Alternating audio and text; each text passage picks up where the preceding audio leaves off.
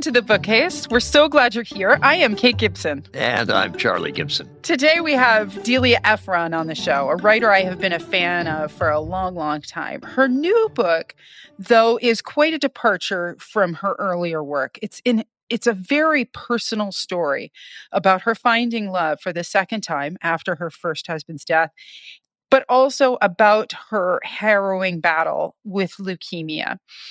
And it's interesting because when I was reading it, I thought, wow, this is so deeply personal. This is so, everything she writes about is so visceral, so deep inside, that I was thinking, why on earth would you want to share that with the world, even though it's beautifully written?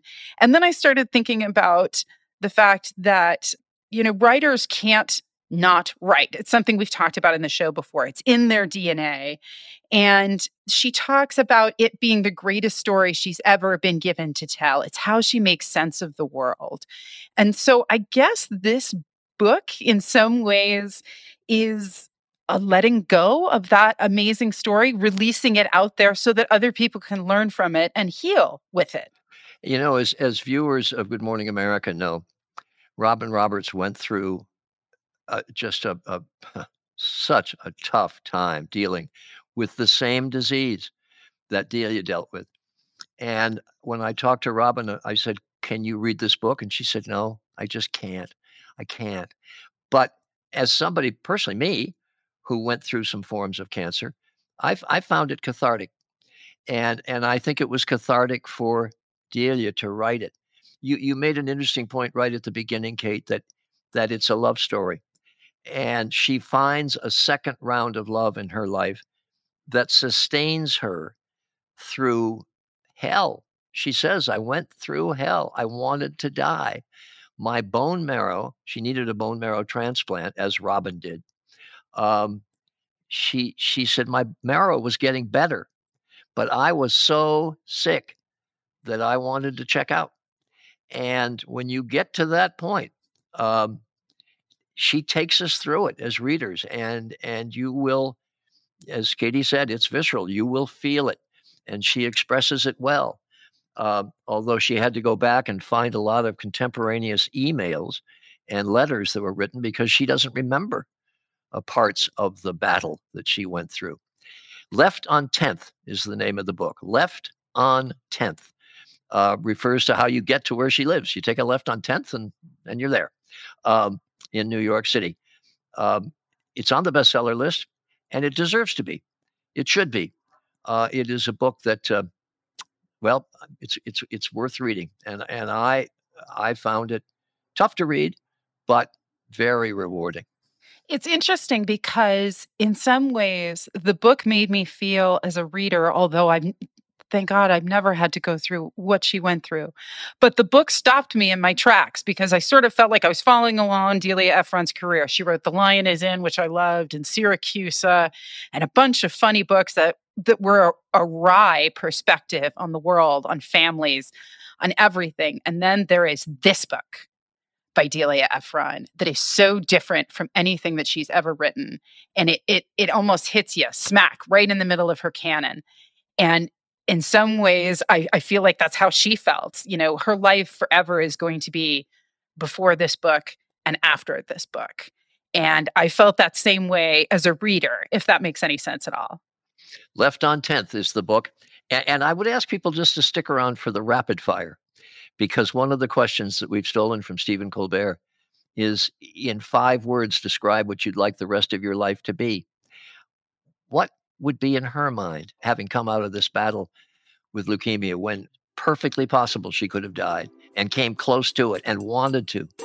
But what she says then about what she'd like the rest of her life to be, really interesting. But first, our discussion, our conversation with Delia Ephron. Welcome, Delia Ephron, to the Bookcase. We are so excited to have you here. Left on 10th, your new book. You've written nonfiction before, of course, and much of it humorously, although you've written eloquently in other nonfiction work about Nora's death. But this is very different. Left on 10th it's a wrenching personal journey, and at times it's difficult to read. So what I wonder is, what made you want to turn this very inward journey public? What made you want to publish it? It's just about the greatest story that I've ever been given to tell. I had everything. It had every important emotional thing that could happen to you. I mean, I lost my husband of 32 years.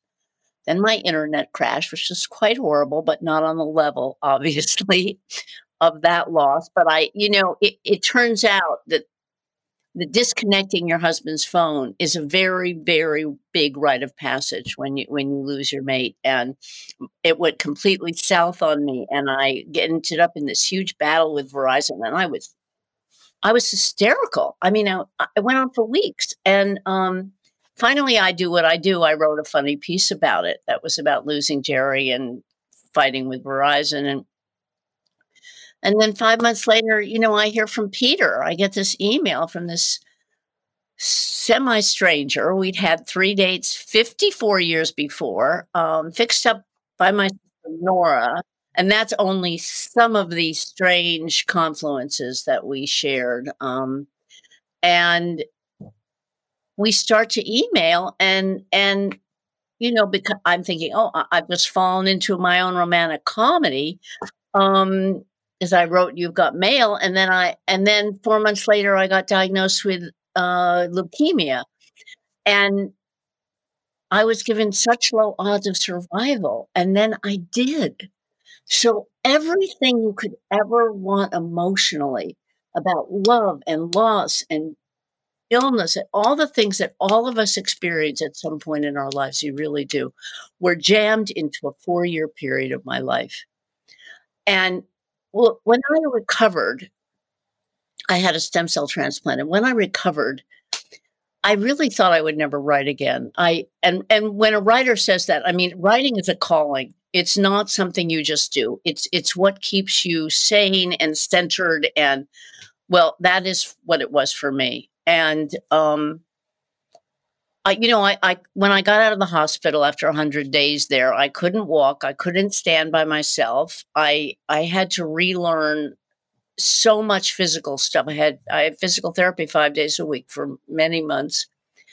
And I just thought, well, I'm done. I'm not going to write again. And Peter and I got married in the hospital. So I had this new life. And then, one day, about 2 years in, when I realized I was actually going to be here, my writer's heart started beating again. And I thought, I just handed you an absolutely amazing story. And I began to write it. I want to talk about how did you do it? Because there are interviews, and there's times where it feels like you're writing from your diary. And there's lots of different kinds of techniques that feel like they go into this book. One of the great things about writing a book is that almost anything can go into it. You can put it in an email, you can put it in an article, you can you can shape it as interestingly or compellingly as you need to. And so what I did was I asked a friend to collect everything out of my computer that pertained to those years. Then I looked at all the email exchanges between me and Peter, which were absolutely extraordinary love story. So then there was that piece of it. And then the hospital, I did not understand totally what my medical, I understood it well enough to understand I had AML, which is a fierce leukemia, and I had to have chemotherapy. But I told my doctors very early on, don't tell me very much. I don't want to know my odds. I don't want to know how this thing works. You're the same person you are when you're sick that you are when you're well. That's all I can say. And if I noticed, because I know from my sister, who is a journalist, Nora, she researched everything. She used words that I don't even know the meanings of, in discussing her illness with me. But I didn't want that. So I was at this point fairly ignorant. Plus, the 100 days I had when I had a bone marrow transplant were so completely traumatic that I didn't, like my friend Meredith said to me, well, you were in the ICU for 6 days. And I said, what? I mean, I swear to you, I have never seen an ICU in my conscious mind. So when I began to research the book, it was like a treasure hunt because I was well now. So it was almost like I could separate a little bit from that sick person I was and discover all this amazing, all this stuff that was so interesting. I actually enjoyed the research. I actually loved writing it. I think that it took the trauma, and I was really traumatized from the chemo. It was some chemo you do not forget. It was really a difficult chemo, this one called melphalan. Melphalan, just to give you an idea, this is something they give you IV, which, by the way, when I remembered it, I thought I drank it, and my doctor corrected that in the manuscript. I mean, that's how muddled your brain can be. But you have to ice your mouth for an hour before, during it, and an hour afterwards, or it will destroy your throat. Okay? I mean, that is scary. All right? And I kept having nightmares about it. So, writing it, I think everyone who gets traumatized, and everyone will, if there's anything you can do with it, if you can write it, knit it, dance it, cook it, anything, it will help you process. You say a couple of things that you say sort of matter-of-factly, which are not matter-of-fact. You said, when I recovered, like that was sort of a given. It wasn't at all. You thought you were going to die. And that is a pretty profound thing. You also say, I'm the same person when I'm sick as I was when I'm well, but you're not. You become your disease. It takes over everything. And how you experience that is really what is so traumatic in this book. But I want to take you back to the beginning. My sister had myelodysplastic syndrome, a disease of the bone marrow, and you always knew that you had a predilection to that it could travel in the family, correct? Correct. I did, because I had a count off in my CBC, which is your complete blood count that, your doctor does every year. And she was nervous. And so she sent me for a bone marrow biopsy. And it turned up that my marrow was not sick, but it wasn't absolutely normal. And that was when I found my doctor, amazing Dr. Robos, head of the leukemia unit at Weill Cornell. And I was being checked by her. I guess by the time I ended up getting sick, I had been checked for 10 years, every 6 months. And every 6 months I would go in and she would say, this is the most boring blood I've seen today. And she would send me home. But I had that shadow over my life, all through Nora's illness and through Jerry's. So when you found out you had it, you had just found new love in your life. And now you find shortly after that you have got this potentially fatal disease. First of all, how did that affect your relationship with the new love, Peter? And what mentally did you go through at that point, knowing that your sister had died from this, and yet you had it? Well, Peter and I, when you fall in love when you're 72 years old, one of the first conversations you have is, whether you've had anything, that the other person needs to know about. And I was it was, in some ways, it was easier to fall in love at 72 because I wasn't trying to figure out who I am as a person. I wasn't trying to decide if I wanted children or a family or a white picket fence or where I wanted to live or what my career would be. I knew who I was, and I was much clearer about that. And so falling in love was very, very thrilling. But death is so close, you can reach out and touch it when you're 72. So I said to Peter, sort of jokingly, well, I told him about this situation. I said, I've been checked for 10 years now. And I said, if I get sick, I give you total permission to leave me.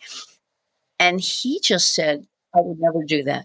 He just shut it down. You have to know Peter to understand what Peter is. He's very clear. And that was the conversation we had. I did not think for 1 minute that Peter wasn't going to be with me on this journey. We weren't. I called him. Here's how I found out. I went to the hospital for a routine 6-month checkup. and the results can't come right in. You have your blood taken, you go to see the doctor, and the results come right up on this harsh screen. And her PA was there, and he was looking at the screen. And I said, I'd never met him. I said, I come every 6 months, have my blood checked. It's always been normal. And, there's this pause. And he says, it's not normal. And, it's these things, this knowledge that you're in a different world, it just comes in waves, And I said, oh. And then Dr. Robos came in and sat down, and she looked, and I said, it's not normal. And somehow in the next, she said, well, this could correct. And then the rest of the results came in, and they made no mistake about it. I had leukemia. And she said it right. I have to do a bone marrow biopsy right now. And she left the room and I called up Peter and miraculously reached him between patients because he's a psychiatrist. So he has a 10-minute break. And I said, I always wonder what goes on in those 10 minutes. Now I know. All right. I said, I haven't. and he said, we'll get through this. He just said that. He said, we'll get through this. I'll come in tonight. He was on a plane that night, and Dr. Robos called on to confirm all the results from the bone marrow biopsy and said, you have AML, and I want you to check into the hospital on Tuesday. So the doctor is very positive, says there is this drug that might work, but also tells you this drug will only work for so long.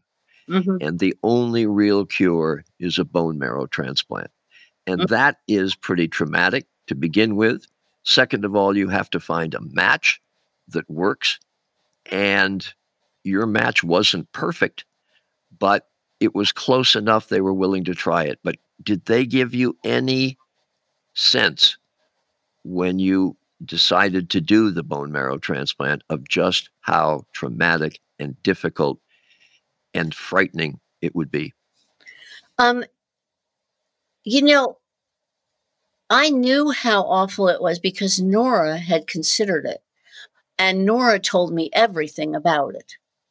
She told me that the chemo was brutal. She told me that you could get through a bone marrow. If you survived the bone marrow transplant, you could still get leukemia a week later or a month later or a year later, so it could come right back. She knew that it was a brutal thing to survive, and she had really filled me with tremendous fear. And I told when what happened was when I went into remission for 8 months, and then I got it back again. And that's when Dr. Robo said, there's only one thing you can do now, and that's it. And they told me I had 4.5 months otherwise to live. And Dr. Robo said to me, don't be scared of the treatment. Be scared of leukemia. And it was so smart, because if you're someone who's as frightened as me and you just switch the fear, she terrified me about leukemia and shifted that. And I thought, oh, okay, right. But it wasn't just that. I mean, we were in love. We were madly in love. There was no way I wasn't going to go out that way. I mean, I had to go out trying.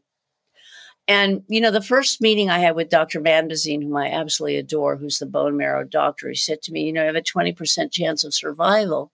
I was really scared, but I really thought, I just thought I had to try it. And also, I want to tell you something else. There are many kinds of I had a very special bone marrow transplant. I had something called a haplocord transplant, which has been done for, I don't know, I think it has been around for several years, many years, but I don't think it was available to Nora. I'm not sure if they were doing it at Weill Cornell then, or, well, she wasn't there. She was originally at Sloan. But the thing is, a haplocord transplant, if you don't have a match, it's a match with two, not with one. There's an adult donor who gives you their stem cells, and there's the cord blood from a baby that a mother has donated to the blood bank when she gives birth, which is a marvelous thing to do. Every mother should do that when she has a baby.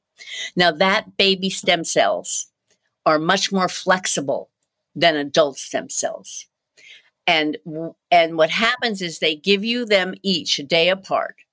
And for some science fiction reason, in my opinion, the adult donor takes care of you while the baby stem cells migrate to your marrow and take root and start to multiply. And then the mother fades away. The adult donor, I think of her as a mother, the adult donor fades away, and the baby stem cells take over. And since I did not have a match, this was a much more desirable thing for me than the other. So I actually benefited from so many breakthroughs in leukemia cure that were not even possible years before. But as you go through it, you mentioned immediately my taste for food went away. I couldn't eat. I was too weak to get to the bathroom. It all happened so quickly. I had an aversion to medicine. They kept giving me pills and I would throw them up. And you got to the point where you basically were delirious. I mean, it's at one point things are working for you, but in terms of your recovery, it seems as if everything was working against you. It absolutely was. The amount of graft host disease I had, my lungs filled with fluid. But the pills. Let's just a minute on those pills. I was taking like over 30 pills a day. Every single time a nurse came into the room, she just gave me something else. And I've never had an easy time with pills anyway, but the fact was I couldn't, once I'd had all the chemo, I couldn't keep anything down. And so, I mean, I went through so many different versions of how to take these pills. I tried to take them with yogurt. I tried to take them with applesauce. I tried to take them with seltzer. I tried to take them with God knows what else, ice cream, I think. And, it was this incredible. I began to hate these pills. They were like demons. I mean, it was as dark a time as I have ever imagined I could go through. And Peter, being a doctor, is reading all the reports and seeing that my bone marrow has taken. And the doctor is telling him that. Van Bazine is saying, this is working. It's just the idea that this is working and the patient is this sick is a very hard thing to even contemplate, especially if you're the patient. And I had lost, there I was, just a little rag of a person in bed, bald and skinny, and I really did want to die. I was begging. When it got very bad, I just was begging everyone to please kill me. And then finally Dr. Robos came in and she said this brilliant thing to me. She said, give me 48 hours. And if I get somewhere, give me another 48. So she actually acknowledged the depth of my despair, but she gave me hope at the same time, which I really think I did want as well. She gave me real hope. And it was like hope in an end game in one sentence. I asked her about this because it was such I don't remember very much from that time. Most of it's put together through asking, interviewing all my friends and everything. But I remember that so clearly. And she said to me this simple little thing, she said, small bites. Okay, BITES. And I realized that what she meant was when a patient is in that level of distress, you don't say in 6 months, you'll see, you'll be, you give them a small bite to understand that this can change and it can change quickly. But I think she's very brilliant in how she talks to patients. I really do. And I was very fortunate. You write, I understand suicide now. How people leave behind families, lovers, friends, children. All I want is blackness, an empty screen. I feel I'm frantic and sick and desperate to die. Can you remember what that feeling was like? You can write it and you can see it on a page, but can you remember what that actually felt like? I'm not a depressive. And so to be depressed wasn't something I had any familiarity with. And by the way, when you're in it anyway, it overcomes you. It's a powerful illness, depression. And what it does is it strips you of anything except the need to escape. And that was the first time I understood why people do things like that. Why you say, oh my God, he killed himself. He had 2 children, and you think, I understood what it was to be deeply depressed, that you feel there is no hope in this world and you need to get out. And it was a shocking thing in retrospect. At the time, I think it was born of a sense of relentlessness, of despair, of feeling so terrible and feeling so sick. But everyone Peter said to me, you can't be allowed to make a decision when you're that depressed, period. He said, you can't, you don't have your adult mind. That's what he said. You do not have your adult mind. There's a moment in the book that was fascinating to me when you say that they had proposed a procedure that they could do on you, but that it might kill you. And you write, I am frantic and sick and desperate to die, but see how muddled I am? I want to die, but I don't want to die intubated. I'm saying no to something that can kill me. At the same time, I'm begging for them to kill me. Yeah, right. It's a really extraordinary moment. Part of I guess the joy of writing this book was to uncover the incredible mess of my brain then, that was so crazy. And I'll tell you, one of the most extraordinary moments, because, doctors who have specialties sometimes believe that you have to have a test or you have to have this, that, and the other. And I didn't want that test. And the nurses, one of the nurses came in and she stood at the foot of my bed and she said, the nurses agree with you. And that was such an extraordinary moment, that first of all, you're in this little room, you never see anybody else, and you don't even understand there's a whole world out there of nurses who are talking about you and worried about you. And, and I wasn't sure if she meant because it was ridiculous to do this test when I was this sick, or if because I was dying anyway. I didn't actually know what it meant, but I knew she was on my side.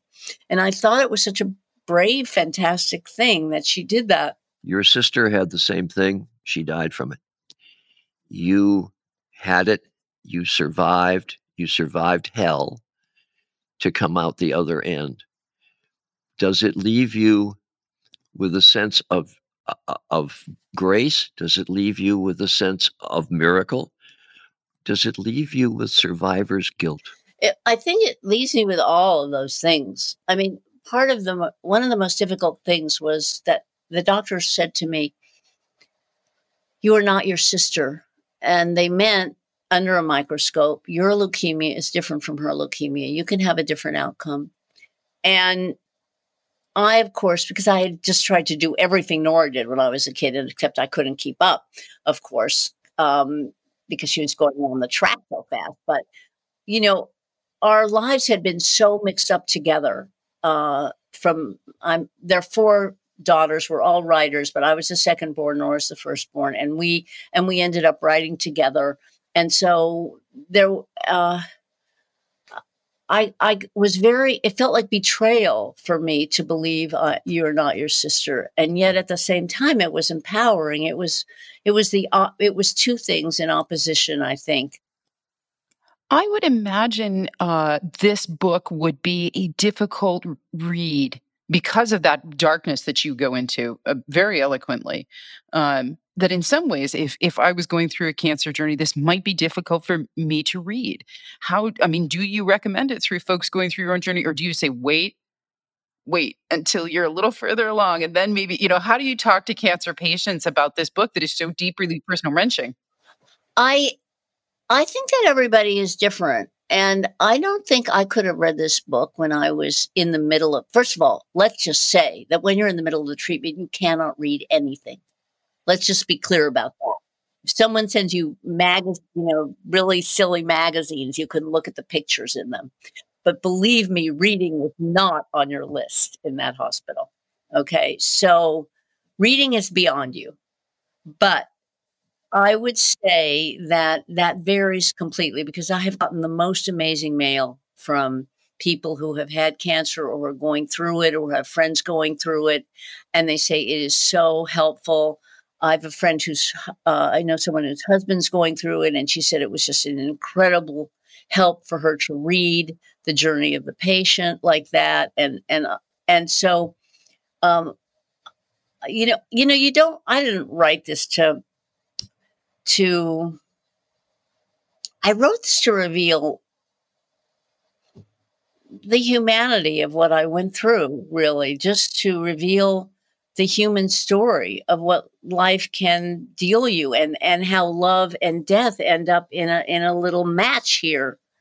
And the love letters are as popular as the medical thing. I mean, some people do not have as much trouble as you did reading the pain of it, but other people have written me and said, it's taken me a week to pull myself together to write you. So, I mean, it's what it is.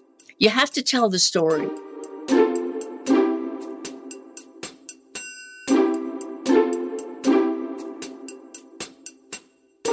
I wanted to ask you a little bit about your fiction. I've read Syracuse. I'm a huge fan of The Lion is In. And you talk in this book about essentially dreaming the book up. And so I'm sort of fascinated as to how, after you dreamt this book, which is sort of fable-like, how you went about filling in the blanks and creating the entire arc of the story from this dream. I love this book so much. It's a very special, strange book. I went to sleep one night. It was when I knew that Nora had a fatal diagnosis and Jerry did. So the two people I was closest to in my life and I thought, how am I going to get through this? And I dreamed the premise for The Lion is In. I dreamed 3 women in a bar in North Carolina with a lion, and one of them was in a wedding dress. Okay. 2 young women, one was in a wedding dress and an older woman. And the place was very odd. It was a very odd space, kind of a crazy quilt of a place. And I woke up and I woke up with the title, The Lion is In. And I thought, I just dreamed my next book.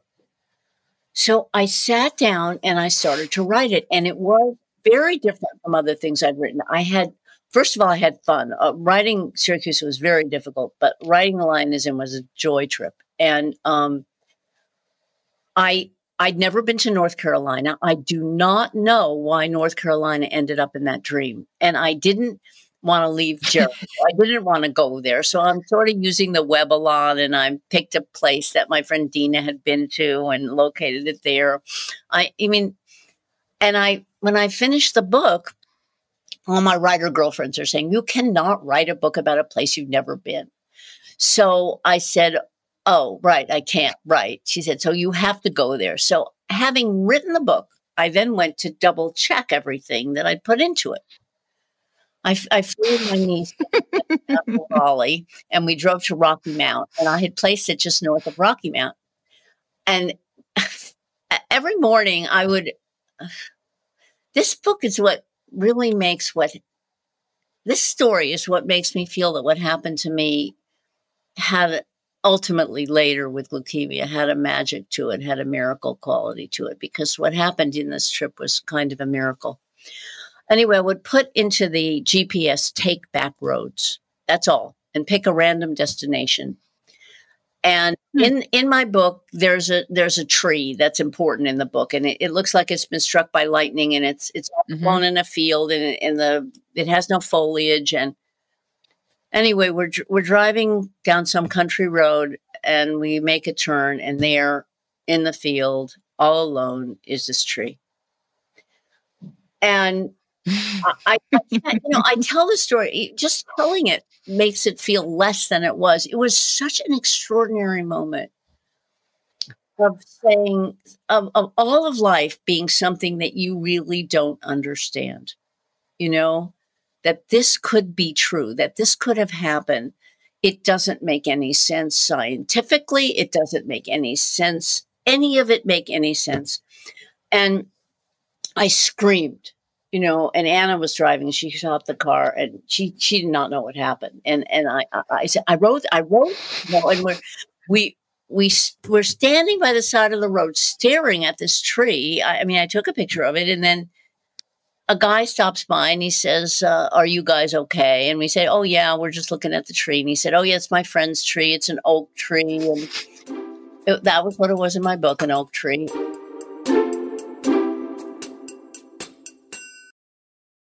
Hey, I'm Andy Mitchell, a New York Times bestselling author. And I'm Sabrina Kohlberg, a morning television producer. We're moms of toddlers and best friends of 20 years. And we both love to talk about being parents, yes, but also pop culture. So we're combining our two interests by talking to celebrities, writers, and fellow scholars of TV and movies. Cinema, really. About what we all can learn from the fictional moms we love to watch. From ABC Audio and Good Morning America, Pop Culture Moms is out now wherever you listen to podcasts.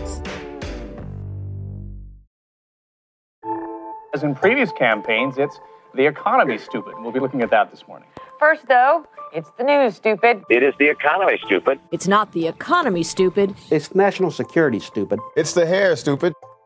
In 1992, one of the best-known pieces of presidential campaign wisdom was born.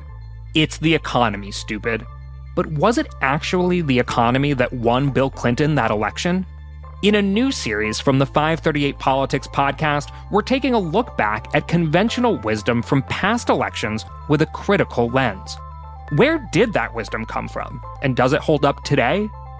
Find the Campaign Throwback series in the 538 Politics feed wherever you get your podcasts. Delia, we do a very quick series of questions with all of our principal interviewees, some rapid-fire questions. And Katie, let me start. Delia, the most influential book in your life? I suppose Charlotte's Web and Anne of Green Gables. Do you spend more time reading or writing? Oh, I think writing, actually. I can't read. I can't read when I'm writing. I sit there thinking, oh my God, I can't do a sunset, and they can do a sunset, and that's so depressing. That's that. Is there a book on your bucket list? I don't have a bucket list. Good grief. Good for you. Every day on 10th Street is a day on the bucket list. Do you read your reviews? You know what? I broke my rule and I read them on this one. I usually do not ever read reviews, ever. My parents raised us to believe that critics were, that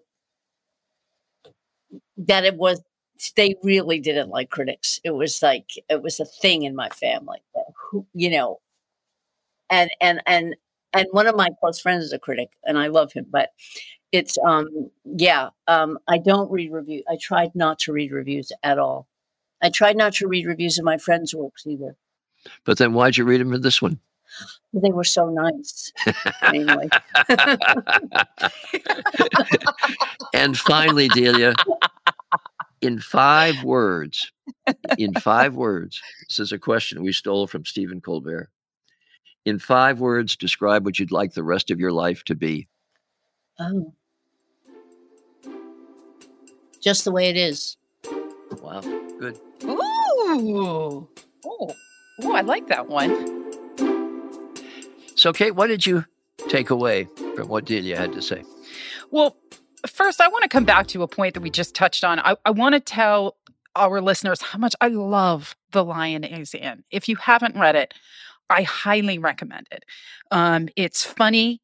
It's interesting. And there is a fable. There's some great female characters, and there's a very fable-like feel to the book which I think is really interesting given, I hate to use the word mysticism because it sounds so flaky, but there's a mysticism in her having dreamt this book at very troubled times in her life. I don't know what to say about it, but it reads like that. And I highly recommend it. It's very, very good. The other thing I took from it, again, is that writers need to write. Writers need to write. When something happens to them, when something happens to somebody they love, it seems like they have to purge it. And so I came away with this interview with a much greater understanding of why you would want to share something so challenging and deeply personal and wrenching. What about you? There's a relationship in what you talk about. First of all, the earlier book that you mentioned, it is funny. And I read it. Yes, it's a fable, and she tells us she dreamt the book. But I read it as an homage to her sister, Nora, who probably is better known than Delia. But the interesting part, again, is that Nora died from the same disease that Delia survived. And as she says, the doctors told her that she had a match, a bone marrow match for her sister, but that it was too risky to do because it would endanger Delia. It's a genetic connection that can lead to acute myeloid leukemia, I should say. And so Delia knew that it could be in her future. And that she had that relationship with her sister, that she wrote that book, which, as I say, I took as an homage to her sister. And then she writes a lot about her sister in Left on 10th. Anyway, an interesting conversation, a difficult book to write and to read, but I think very worthwhile, and compelling. I'll tell you, I fell in love with her doctors in this book. The moment for me that really sticks with me in this book is when her doctor says, Delia, give me 48 hours. And if those 48 hours are worth it to you, give me another 48. Give me another 48. The way the doctors talked to her, reasoned with her, how much they kept her in the loop, how much they kept her out of the loop. Man, I'll tell you, if I get sick, those are the doctors I'm looking up. Yeah. Well, it's Dr. Robaz is her name, and she was also Robin Roberts' doctor. Mm. And I've never met her. I don't know her. I wouldn't know if she walked in the room. But I feel I love that doctor. She saved Robin, and she saved Delia, and she's got to be awfully good at what she does. Anyway, Delia Ephron, Left on 10th is the book. Our independent bookstore today to feature is Changing Hands. They have two outlets, one in Phoenix, Arizona, the other in Tempe. Gail Shanks is one of the owners of Changing Hands, which has been around for a long time in Phoenix, gone through difficult times, but the community pitched in, saved the bookstore, and it now, I hope, is flourishing. Gail Shanks of Changing Hands. Gail Shanks from the Changing Hands bookstore in Arizona, Phoenix, and Tempe, Arizona. Thanks for joining us. Tell me about the bookstore. I read on your website that you went through some tough times and the local community really bailed you out.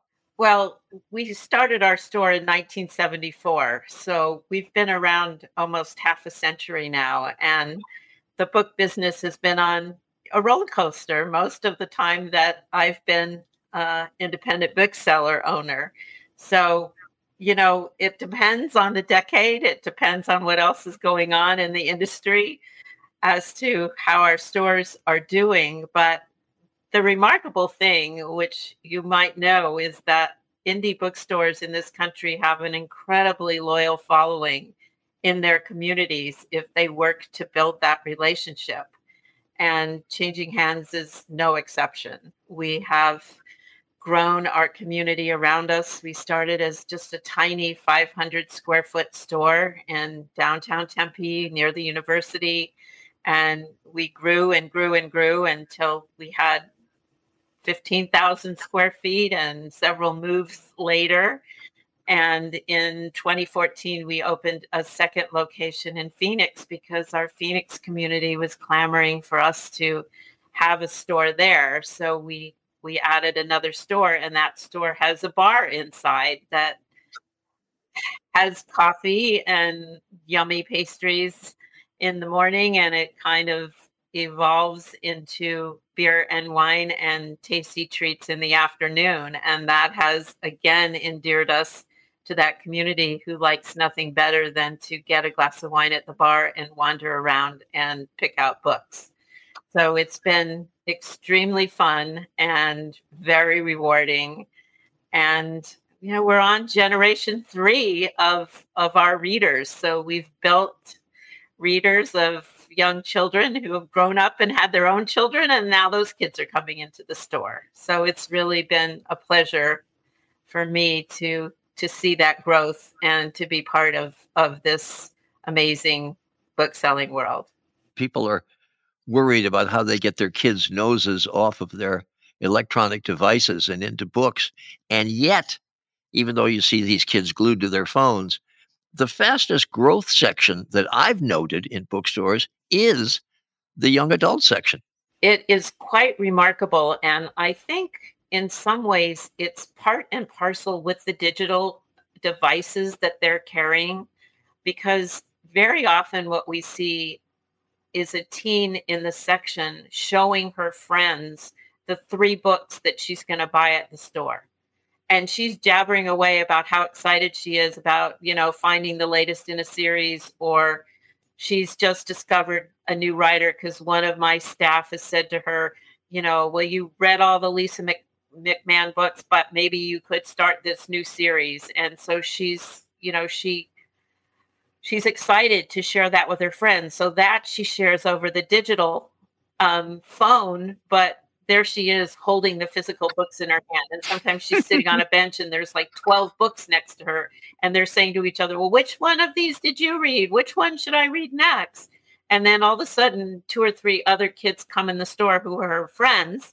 And she's essentially invited them in via her phone. And that's just a hoot.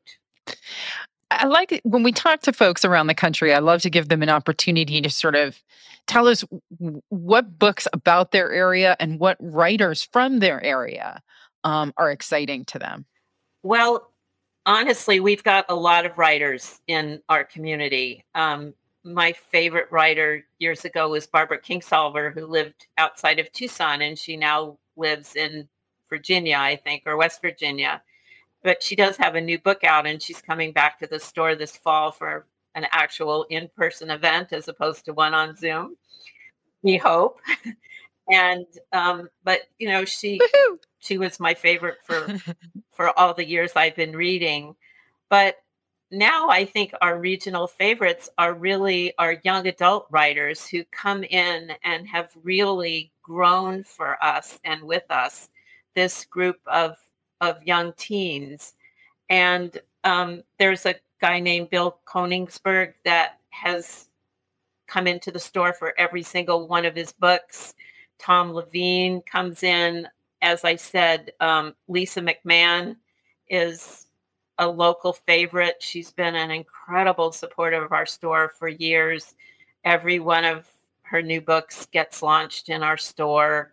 Do you still get excited when you find a writer that perhaps hasn't been recognized before and think, oh, this is going to be fun? Oh my gosh.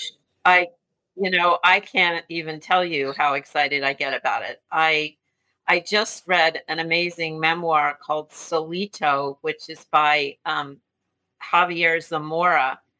And it's about a young 9-year-old who leaves Guatemala and travels across the Sonoran Desert with a group of strangers to try to reunite with his parents in the United States. And, you know, here he is. He's this young migrant, doesn't know how to tie his shoes, and he connects with these other people who are trying to cross the desert. And it was one of the most moving memoirs I have read in years. And if you ever want to understand what that migrant experiences. You just take a book like this, written by a man who is a poet in the other half of his life and writes beautifully and is able to, really convey that experience to the point where, you're almost living in that desert with them, out of water, cactus thorns in your face, stumbling in the dark. And it's that kind of thing that really keeps me going. There was a woman named Ash Davidson who works at the Grand Canyon, which I feel is our region. And she wrote a book about logging in the Northwest. And if you had asked me, I am an anti-logger until I read Damnation Spring. And I suddenly understood the whole backside to why logging is what keeps people alive, families alive in their homes, able to put food on their tables. And you think about redwoods in a whole different way after you read a novel like that. Well, you just sold me a book from Arizona. I'll tell you that right now. I'm going to go out and buy Solito, and it is because of the recommendation. I mean, it speaks to what independent booksellers do. They get you excited. And so I'm sitting here thinking, I can't wait to get off the phone so that I can go buy Solito and check it out. That is why bookstores excite me so much. Gail Shanks, your enthusiasm for book selling is infectious. And may you have another 48 years with Changing Hands. You can find it, if people are listening and they're in the area, you can find them on Camelback Road in Phoenix, and you can find them on South McClintock Road in Tempe, if I've got the addresses right. Gail Shanks, thank you ever so much. Oh, thanks so much for inviting me. It was great to meet and talk to both of you. And thanks for doing this podcast. I think it's going to be just wonderful. We're having so much fun. I bet you are. Gail Shanks from Changing Hands Bookstore in Arizona. We want you to stay tuned for Delia Ephron's goodbye, her little coda at the end of the podcast. But first, the people who make this program possible. The Bookcase is a production of ABC Audio, produced by David Canada in conjunction with SureCam Productions. Brenda Salinas Baker is our senior producer. Liz Alessi is our executive producer. Special thanks to Josh Cohen, Iru Ekpanobi, and Elizabeth Russo. To joy and to laughter.